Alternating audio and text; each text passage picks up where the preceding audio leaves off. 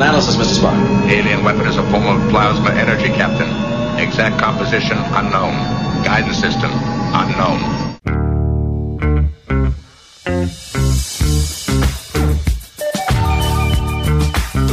It's Mance & Mitchell on the Weekend with Gary Mance and Suzanne Mitchell. A double shot of good conversation with great guests to power up your day. Mance & Mitchell, you're on the air.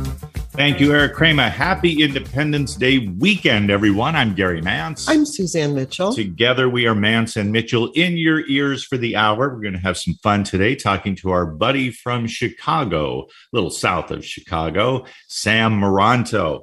He is a luminary in the field of UFO, UAP, and any other consonants and vowels in whatever combination you care to mention. He is the go-to guy, and we're delighted to have him with us for an hour of conversation as we watch the skies. That was an old rallying cry back in the late 50s, maybe even earlier than that, come to think of it. And another thing about Sam is that it was about 1959 when he had his first UFO sighting. I want to get into that. I'm sure the memory is still fresh as a story ripped from today's headlines. By the way, what are today's headlines? I haven't checked yet. Suzanne Mitchell, always glad to be working with you, my dear.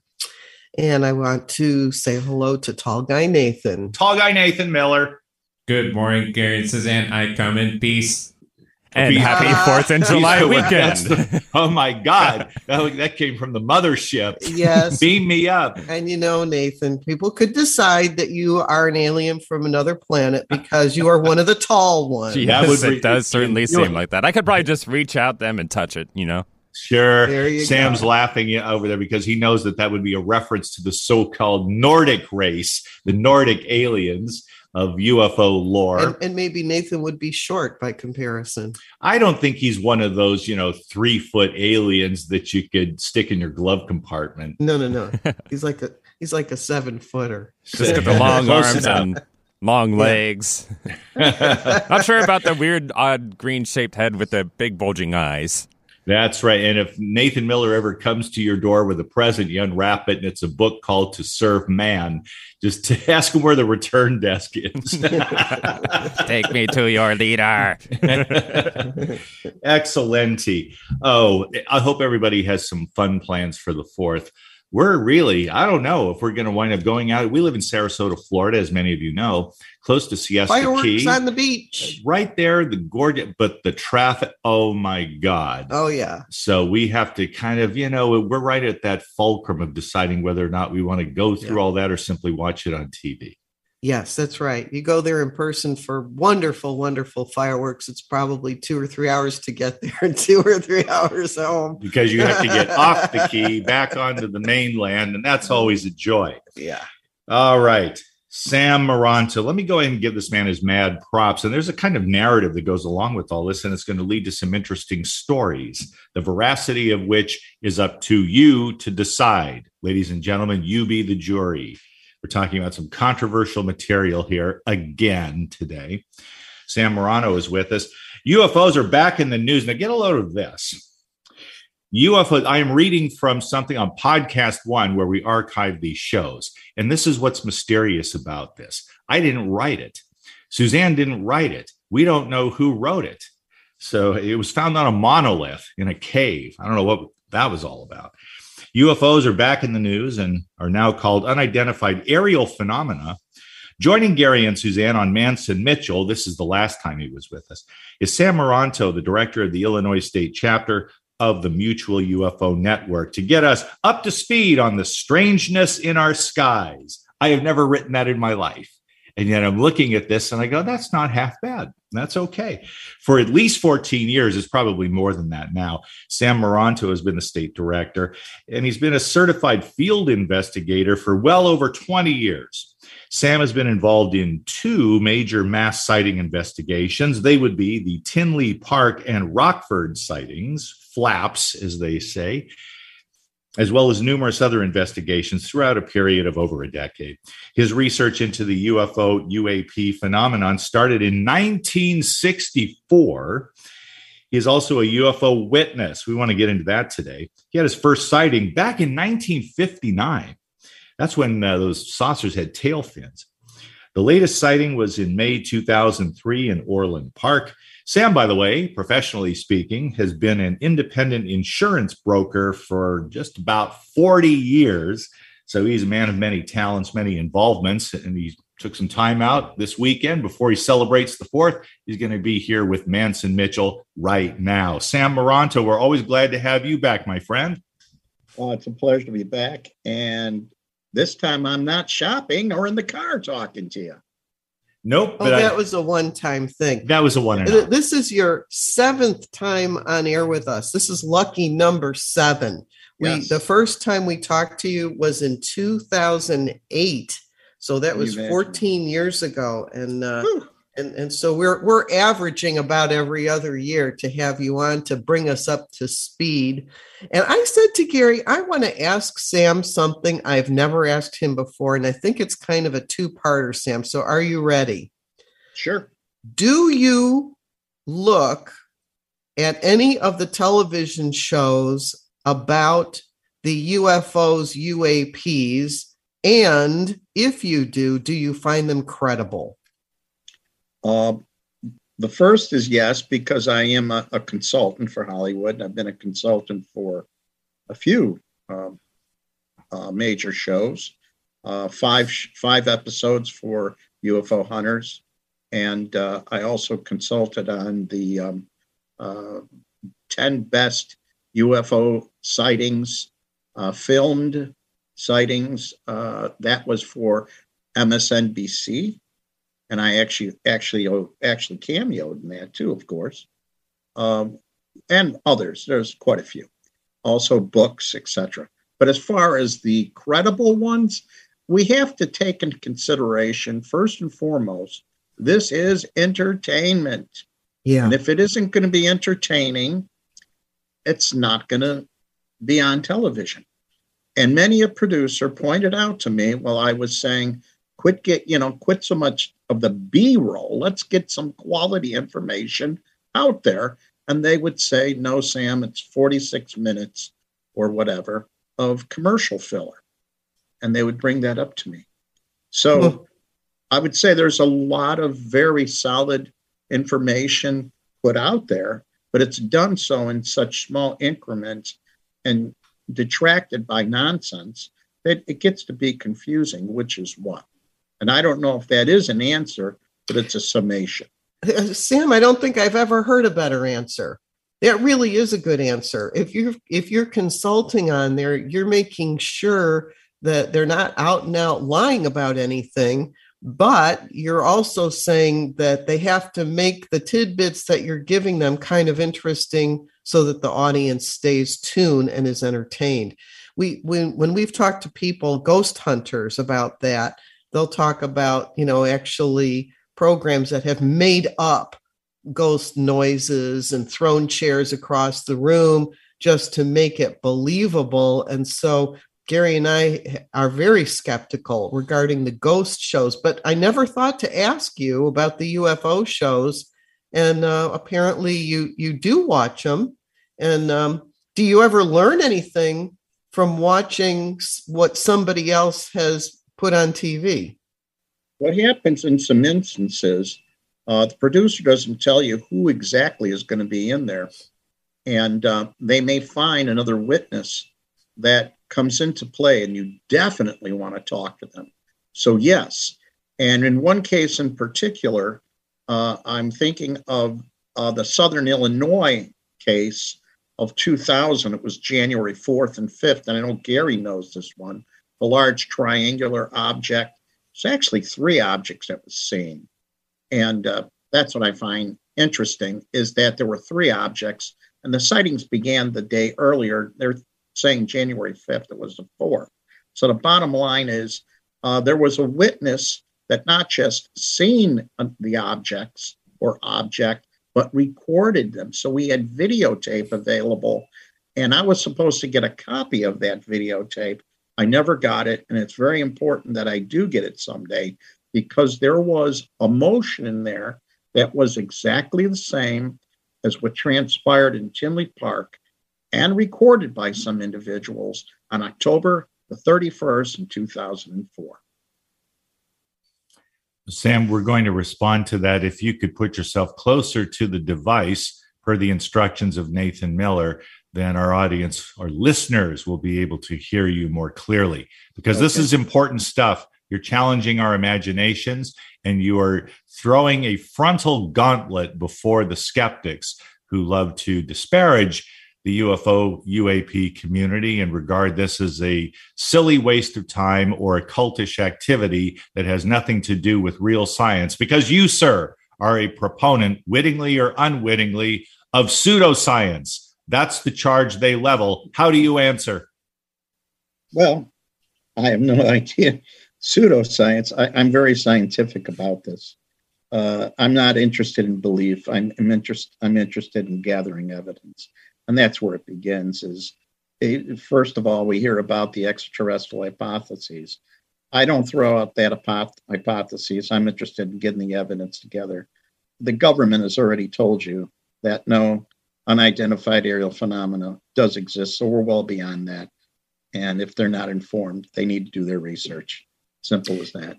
You know, this was one of the things that Gary and I really wanted to get into today. Periodically, not very often, but periodically, we will see something on television and about government involvement with the phenomenon. And most recently, it looked like there was going to be another congressional hearing about it. And then, of course, there was a million other things going on in the news. And so I never heard any more about it, but they were saying it was going to be the first hearing in decades about UFOs and UAPs. Tell us what happened with that, because it did not make the front page news. So what happened with those hearings? It should have. It made it in some newspapers. Okay. And in fact, it was pretty big. That was May the 17th. And they convened, of course, it was a select intelligence committee of the representatives. And they had two of the witnesses. One was the Undersecretary of Defense of DOD. And then the other person was from the Department of Naval ONI, which is the Office of Naval Intelligence. And most of the UFO related scenario, people think it's Air Force. No, it's actually ONI. So yes, they did come forward. And back in August, the year prior, in 2020, of course, they convened a task force, specifically convened the task force to, again, open up the investigations on UFOs or UAPs. And they initially started with 144 reports. They sent in, of course, I don't know if you knew about the June, I think we went through this, the June 25th preliminary assessment of unidentified aerial phenomena from the Office of Director of National Intelligence, again, stating the fact that these things do exist. And it is not a matter of question that they exist, and employing the most sophisticated equipment out there that recorded this, the Aegis radar, which was deployed in 1940 and 2004. It was that Spy-1 radar. They were picking it up on radar for over 10 days, hundreds of these objects. So again, this isn't make-believe, it's very real, and it is a matter of national security. So again, all this comes at the end of the disclosure of December, I believe the 16th of 2017 in the New York Times of the $22 million appropriated for the ATIP program, which was a cover program for OSAP, which was under Bigelow Aerospace. So in other words, no, there's been ongoing investigations. This is a serious matter, and it's a matter of national security. As far as it being a matter of national security, and this is my take on it as a layperson. first of all, there has been a lot of decades where the government was saying they don't exist and that it's just little green men from outer space don't exist. That's it. Now, if there is this idea now of they're saying, well, yeah, it exists. My take on the national security aspect of it is that there has to be some kind of acknowledgement that the technology is far superior to any technology that we currently have. And we know that ours has taken off like a rocket, but that whatever is coming from other parts of the galaxy or other parts of the universe is so much better than what it is that we have, that's where the danger lies. That if there was another civilization that wanted to somehow take us over, that they could do that easily. Am I close to what the security issue is? That's part of it. I think they're well beyond that. Again, we don't know exactly where they're from, what their intent is, but we know this technology outstrips multiple generations ahead of what we have today. To give you an example, recorded and documented by the Princeton on the Aegis radar was the fact that the F-18s that were up there observing this object dropped from 28,000 feet down to approximately 50 feet above the water. They were watching these objects prior to this coming in from 80,000 feet coming in. And 80,000 is where they had adjusted the radar to start picking things up. And they were seeing groups of 5 at a time coming in. Again, they were concerned about these objects being there because we had an operation going on from the Nimitz battle group, and they were doing operations, basically procedural operations, before they were deployed to the Middle East at that time in 2004. So if we look at the speed of something going from 28,000 feet to basically 50 feet above the water, you're moving over 24,000 miles an hour because it was done in 0.78 of a second, less than a second. That's a mighty quick drop from a standstill, and that's what it was. It went from standstill to being perfectly still, and that's part of these attributes of these objects. They can move from perfectly still to various speeds. There is no acceleration. That speed is instantaneous. There is no signature such as a sonic boom or, say, for instance, a trail like a contrail, etc. That's just 2 of the other signatures. The others being that they can cloak themselves. Many of these can cloak themselves at will. Another F-18 went up with flare cameras and was able to record it on there, but was not able to see it. It was being recorded on radar, and it was recorded on FLIR camera. So there's other attributes to it that are even more frightening. So the national security concern are probably more so the other attributes that are more frightening.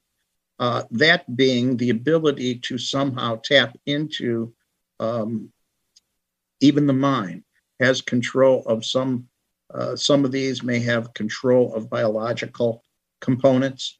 So these objects were aware of the motion of the plane and mimic it, and then arrived at the cap point where they were supposed to have exercises, which is 60 miles away, and did so in a very short period of time.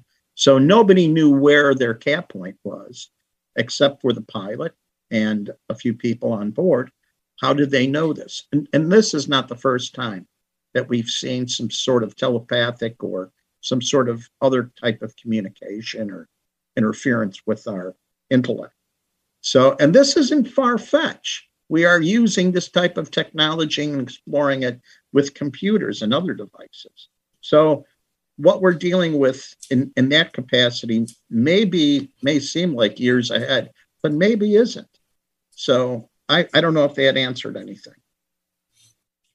Well, you answered a lot, and then as often happens when we take up arcane subjects, answering a question opens up a whole new field of questions. So let me, excuse me, if I look at it from the standpoint of a hardcore skeptic, I'm going to say, I think it's time that we dusted off our critical thinking skills, because these sorts of maneuvers there are not accounted for by the current state of aerodynamics or physics. And so we should really just set that aside and realize that in the world of computer technology, particularly with something as seemingly innocuous as wargaming, there can be imagery, there can be illusions deliberately put in front of these pilots so as to discombobulate any attempt during warfare of their ability to cope with what is essentially a massive illusion being created for purposes of strategic gain during moments of conflict. That this is really quite if it's not earthbound as an activity, then it only goes as high as the sky, controlled by warring opposing forces engaged in combat, after all. And that is not the case in this point. That's what they used to do, spoof stuff years ago. The Aegis radar, that wasn't the case.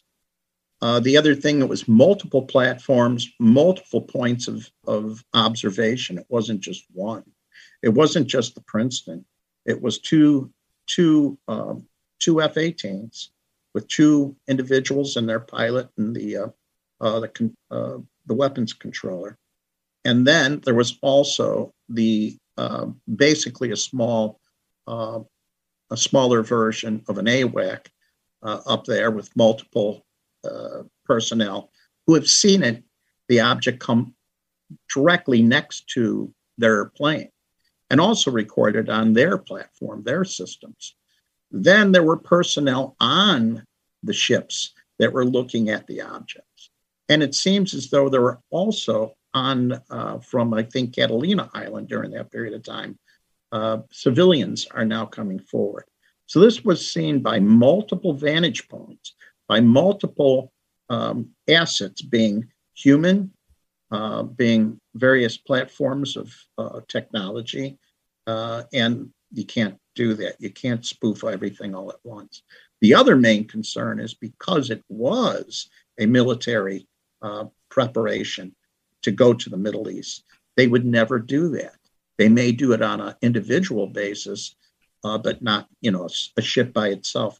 This was an entire, the entire Nimitz group with their support ships, and there was even a submarine that recorded it underwater. So the bottom line is, I guess on an individual ship, you could spoof for whatever reasons, but not for multiple sensors and assets. So in this instance, and many others, no. So, I mean, skeptically, and the phenomena goes beyond a period of time. It goes well beyond 1947, and today, of course, is UFO Day. How apropos, right? I'll tell you what interests me, Sam, more than anything else, is that, we look at the very brief amount of time between Kitty Hawk and our going to the moon. And we don't yet have this ability to travel at those kinds of speeds and to be light years away, because that's what we call them. It'll be light years. You'll be traveling for years and years and years to get somewhere, where the phenomenon seems to move in seconds. But the thing that really interests me is when we're trying to figure out the beings that are involved, we use ourselves as the comparison. they're going to be like as smart as we are, or maybe a little bit smarter. And I say to myself, what if they're not, 1,000 years ahead of us, but 10,000 years ahead of us, or 100,000 years ahead of us? And when we consider what a violent, warring people human beings are, it's possible that they just look at us the way we would look at ants. They would look at us and say, this is nothing here. These human beings, they're just ridiculous. They're like little ant farm. So they may not see us as like on their level. They may be so far ahead with telepathy and with the technological and also the functioning of that kind of being, that we just might look like a bunch of stupid clods. True. The thing again, origin, purpose, intent, all these different things. It's hard to, what we're dealing with is a multiplicity of phenomena, not one thing. We have things that are nebulous, and yet seem to have some sort of intellect involved. Then we have structured craft, and there isn't a structured craft that goes across, as far as design and whatever. Disc shape is very common, but there's various types and sizes. The other thing is the interdimensional or extra-dimensional phenomena. That is something too. We may have entities here on Earth that are evolving or have evolved quicker than us. There are indications that there may be components of these living, whatever they are, higher intelligence and technology under the water. So the thing is, we're dealing with a multiplicity of phenomena, origin, intent, and it's very difficult to put our finger on it. But yet, in each scenario, it does represent a threat as far as our national security and, the activity of any military. And also the fact that, I worked on the O'Hare case. We have these objects are seen in and around Class B airspace, and they have been an issue and a threat, or at least a disturbance when it comes to just general aviation. So the things do exist. Their purpose, their intent, who knows? The other thing is, if something is moving from a distance, and we know an Einstein-Rosen bridge, is one way to move across, a wormhole, a black hole, who knows? The bottom line is, it isn't necessarily beings per se, but it could be something more on the line of a biological robot that's coming here, or not even biological, be something more mechanical. We see all of that. We have reports of everything across the spectrum, but there seems to be higher incidence of things that are bipedal as far as entities, and we have more so triangular craft, linear, elongated cigar shape and disc shape. But there's variations when it comes to craft, and the agreement is, no, this is craft. This is craft. This is something physical. It's not illusionary. It's real. We're at the bottom of the hour. We need to take a break. Sam Moranto is our guest. I want to get into the weeds of the story that goes well back for a lot of us, for all of us there. But in Sam's childhood, to have had the sighting he did, I would have paid good money. I would have gone out and mowed lawns to earn the money to have the kind of experience that he did watching the sky. We'd like to hear about that, because it's talk radio and it's all about the stories when you're listening to Manson Mitchell. Sam Moranto, our guest. Thanks for joining us. Thanks for listening. We'll take a couple of minutes off and we'll be right back here at the epicenter of all this good stuff, AM 1150. Hi, everybody. This is Anson Williams from Happy Days, and I'm so excited to tell you about American Road. It is the best car travel magazine in the world. They have the most fantastic adventures detail in each magazine with all your itinerary. We could just jump in the car with your family and have the most fabulous adventures you've ever had in your life. Please get a copy of American Road and start your own adventure. Staying connected with Gary Mance and Suzanne Mitchell is easy. Just go to manceandmitchell.com for the latest info on topics and guests. Friend Gary Mance and Suzanne Mitchell on their Facebook pages and like the Mance and Mitchell show page at facebook.com/Mance and Mitchell. If you're on Twitter, share a follow with Gary and Suzanne at Mance Mitchell. Join Gary and Suzanne Friday and Saturday mornings at 10 a.m. for an unusual show that covers everything from personal growth to the paranormal.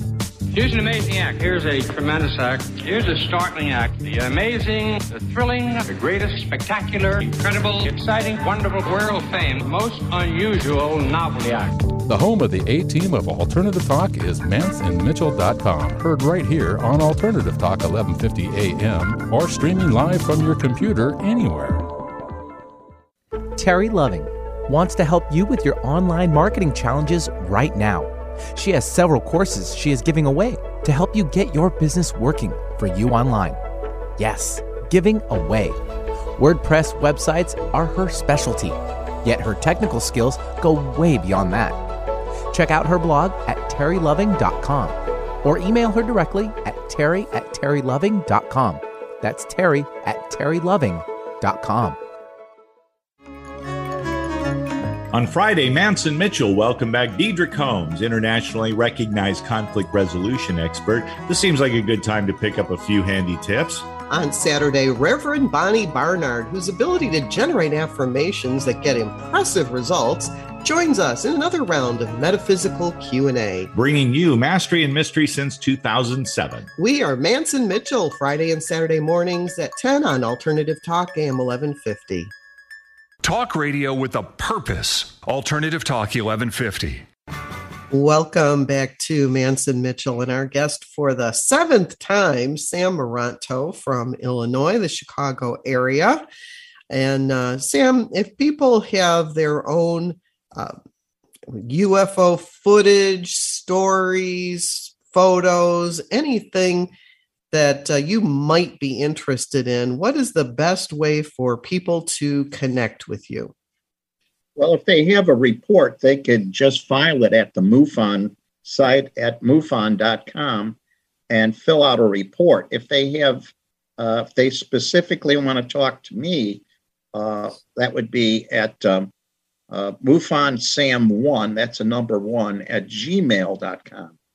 Very and good. I'm willing to take anybody in your crowd, that's fine. But if there's a report, get it in. And by the way, you know, we have a great chapter up there in Seattle. People have an interest, want to join, get involved a little bit more about the subject matter, or just want to attend maybe a meeting or something. Check it out. Does MUFON exist in all 50 states? Do you know? Yeah, 64 countries also. Wow. That's a big network. Yeah. So Sam Maranto, and thank you again for joining us. It's always a blast to talk to you.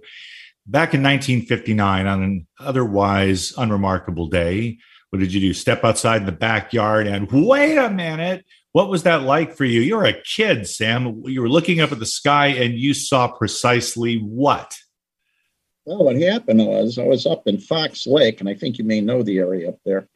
It's the northern section near Wisconsin, and it was on a bunch of these lakes, and my uncle had a cottage up there, and I decided to test how deep is his well. He just dug a new well, so I'm dropping things down there, and he wasn't too impressed with that and told me, get out of there. So I went in the back, and I started skipping rocks across the channel. They had a channel of water, and I'm skipping rocks. This object comes from the right, goes over my shoulder. It's an orb type thing, self-luminous, goes over into the neighbor's yard and cuts up in back of a willow tree. And while that happened, I felt a sensation of, was like an electrical charge through me. And I thought it was just some angelic force just nailing me because I was a bad boy, you know, so it's like the, wrath of God nailing my butt. So I didn't know what was going on. But my aunt said, and all of a sudden I heard my aunt yelling, and here she's standing in front of me. And she goes, "Where were you?" And I'm like, "What are you talking about? Where was I?" "I'm right here. I was just back here looking for you and been looking for you for a half hour. And I haven't seen you anywhere." That frightened the heck out of me. I don't know what she was talking about. And it was extremely dark out. When I got back there, it wasn't dark. Got back in the car, went home, and it was on Sunday. And it was around the time that Dennis the Menace would have been on television. I think it was 8:30 that it would be on. And my mom asked me, "Are you going to watch Dennis the Menace?" And I said, "No." And I just crawled right into bed. That scared the heck out of me. I hadn't talked about that experience for 20 some years. But actually, that wasn't the best experience I had. It was the first experience. So all of that happened and didn't even make the number one slot. Okay. Nope. All right. Well, then go ahead and top that, Sam Moranto. We're all ears. The last one, which was May the 2nd of 2003, I was at the intersection of 159th Street and LaGrange Road in the northwest corner, taking a right-hand turn. And Julie points up to the sky. And actually, she didn't point. She goes, "What's that?" And I thought she was talking about Walgreens. I go, "That's Walgreens." And she goes, "No, up there." Then she decides to point. So I had to lift up the visor, look up, and here is an orange circular object about the size of, say, between $1.25 and $1.5 at arm's length. And it was the color of the sun rising or setting, that orangish red, absolutely gorgeous, sitting static in the sky, perfectly still, and sparks flying around it like discharges, and oozing from the bottom very small, proportionately round objects, and the same color. But then it seemed like they disappeared. They were like dropping like molten metal. It was beautiful. This object sat there for some period of time. The light changed, and prior to it, it starts going southwest. It starts going to the west and to the southwest. The wind that day was 13 miles an hour from the north, and it was around 9:40 in the day. It was on a Friday. So we watched it, we followed it, and as it was moving, I was asking Julie to pay attention to the color. And as it was moving, it was going through the spectrum. So it was doing pretty much like a Doppler effect, visual. I got home, called the non-emergency, was the Orland Hill Police Department, because that was the area that was sitting at, and asked them if they seen anything, told them who I was and what I had seen. And they called back 11 something, nearly 12 o'clock. And they informed me what you seen was children with balloons. And I said, no, it wasn't children with balloons. It was something, anomalous and a UFO by all standards. And I go, who told you to tell me that? And they got real close to the phone and said, I can't tell you.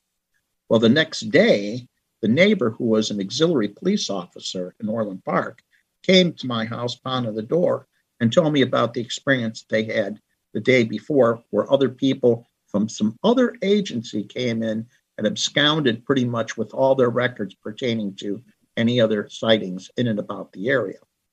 And he didn't even know that I seen this darn thing. So that was a pretty interesting one. Thereafter, when we had the Tinley Park sighting the very next year, I ran into two groups of people that had also seen the very same object on that very same night. Very interesting. A lot of confirmation then. That's great. So when you run into these other people that saw what you saw, do you, I'm sure you're encouraging them to make a report, but do you stay in touch with them somehow? Do you have a group of people that you share information with? Not really on that one, because it was my own personal encounter. Okay. And I really should have. I had so much going on at that point because the Tinley Park sighting was going on that this took far from being even backseat or second place. Right. We had at that point, literally thousands of people in the community talking about this, and easily hundreds of witnesses on the 21st. So, I mean, this was a superb mass sighting in the area with multiple sets of footage taken simultaneously from various vantage points. Rarely do you get anything like that. And we were able to analyze the footage. We were able to get triangulation and figure out height, distance. And the other thing about that case, objects were seen throughout the world during that period of time. The objects were seen, of course, up in Minneapolis, St. Paul. Something was seen, it was in the sky over 30,000 feet in the air, and it was there for nine hours. Then in the evening, there was something seen and recorded by two separate witnesses. While in a 30-mile-an-hour wind, the object was perfectly still. And that was in Phoenix, in northern part of Phoenix, near Deer Valley, or I believe is what they call the airport. So, I mean, multiple objects. And then, of course, 2 days or a day and a half afterwards, the triangular combination, 3 lights, 2 sets.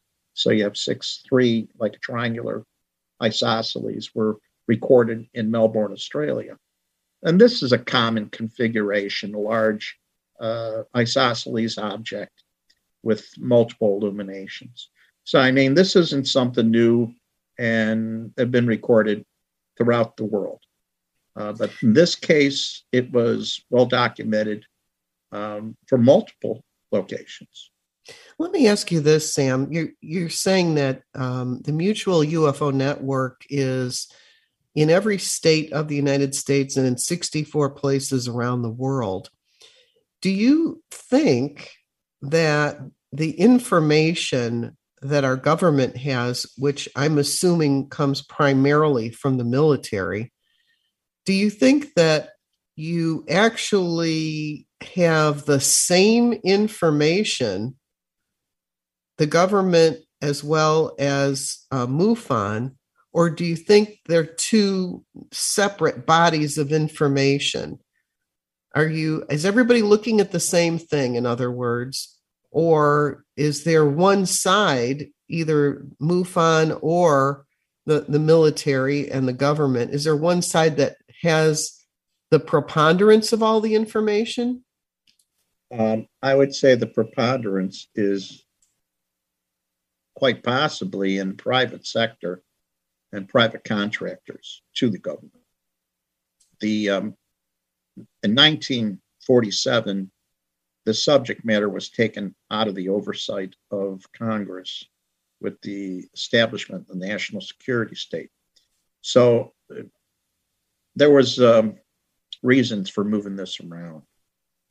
And now it seems like they're trying to get more congressional oversight on the subject matter. As far as who has the best information, clearly isn't us. If you have better instrumentation and the fact that these objects are very interested in anything with a nuclear attachment, be it missile silos, such as the events in the northwest section up to northern Dakotas, like in 1975 and earlier in 1967, 68, where they actually appeared over these objects and in some instances shut them off, put them in a no-go position, which is obviously a matter of national security. So this happens on and off, and it happens not just here, but around the world. So I would say anything pertaining to information is kept, I would say, as far as maintaining it, it may be government, but I would say government contractors to ensure that it's really kept at bay. And in the private sector, where people are making reports of things that they've seen, and this is being, these records are being archived and kept, it seems as though these are people who are kind of at the edges of this, that have information but they don't have the radar or the technical expertise to really know what it is that they're looking at. They're making a report. I saw something that was, orange or blue or whatever color it was, and this was the shape and the size and how fast it moved. But they have their visual sighting, but they don't really have the equipment that goes with it to confirm what it is that they saw. Does that make sense? Yeah, most of the reports are anecdotes, right? At best. And most of the reports are individual. And even with this new task force, they noted that originally the ATIP group, OSAP ATIP group, had 144 reports. They were only looking from 2004 to present, but now under this new oversight, they have 400 reports. And now that's only military. They're only taking very select reports. In other words, they've already filtered what they get. We don't do that. Pretty much the reports that come in, and we get about 5,000 to 7,000, just us, a year, as far as MUFON. Right. There isn't really that triage in place. So a lot of them are anecdotal, though I do have to say that we're receiving maybe as much as half or more with supportive evidence of, say, a photograph or video. And again, when we look at this and we do evaluate this, we investigate this, the vast majority, 90% in some instances, are prosaic. It can be explained. Our objective is to find out what it is. And if we can't establish that, assemble enough data to say, no, this is something really unknown. It's not to just give it a proclamation. We're interested in doing the science. I didn't feel like I got to the conclusion or the end of one of the things that we brought you to talk about, and that was the congressional hearings. I heard what you just said about you're feeling like the information is held primarily by private contractors. What was your sense about the conclusion of the congressional hearings? Is there a next step or somewhere to go, or we'll just take this up in another 40 years, or, where was it left? Oh, no, there's going to be follow-up on this. There's no doubt about that. I mean, this is, it's front and center. And to quote the chairperson, the chairman, Carson, he said, to be frank, one of the Congress's concern is that the executive branch and the administrative, both parties have been sweeping the concerns about UAPs, and of course that's the term being used today, under the rug, by focusing on events that can be explained and avoid events that cannot be explained. What the American people want is the confidence. They want to know that the focus here isn't paying attention to low-hanging fruit with easy explanations. And that has been the case forever. This is what we've heard about. Nothing going on. This is the explanation. Let's bring out a weather balloon and say this is what we've seen, and then tell them a story, 30, 40 years later, that it was a mobile balloon. It was not.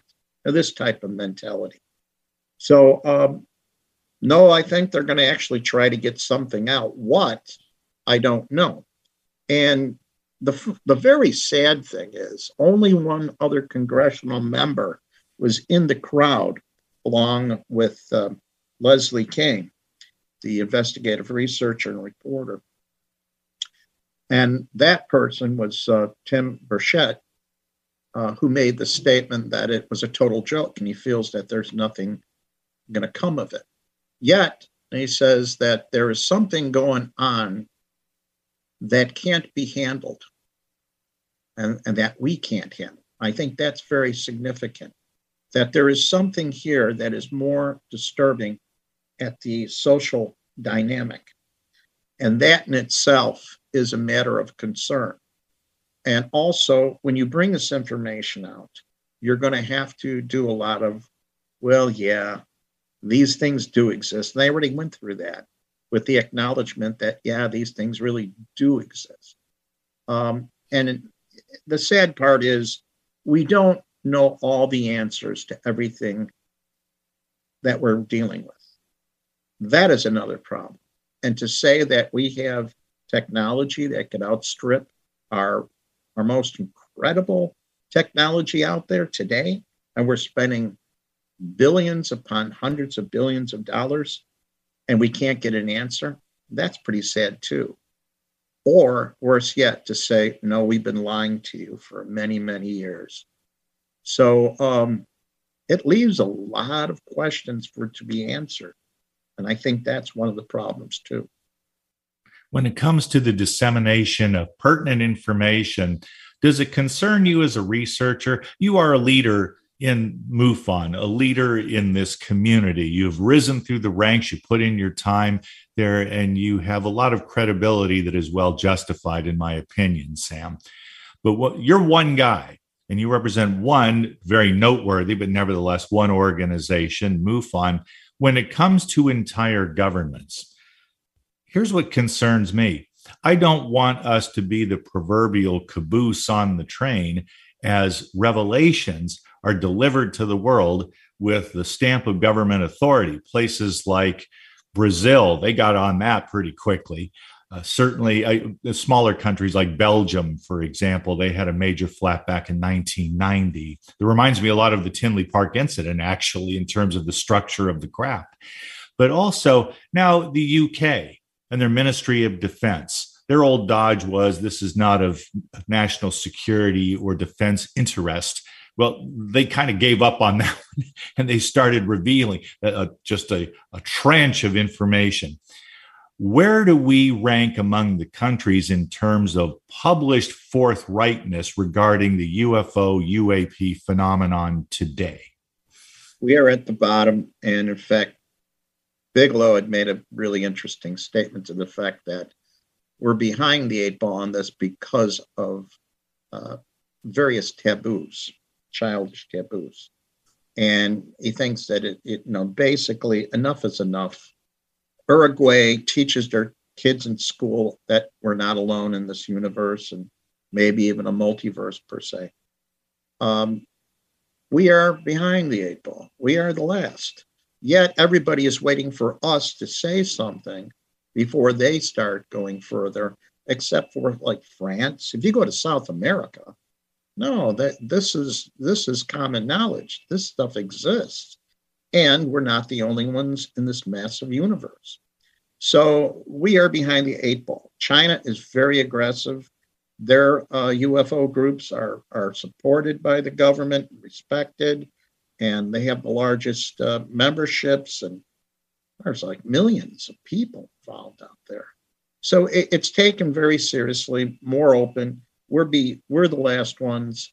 We're the ones that need to get out of the closet on this and let's get rolling, because see, the bottom line is people are getting this technology. They are reverse engineering it, and they don't have any hangups. And one of the biggest hangups, quite honestly, seems to be that of religious zealots or whatever that connotate this as being angels and demons instead of using, looking at it unless religious sanctions or whatever they put on it as far as making it taboo. And it's purely semantics. We know that. So the thing is, yes, we need to get off our butt, take a look at this. Let's be honest.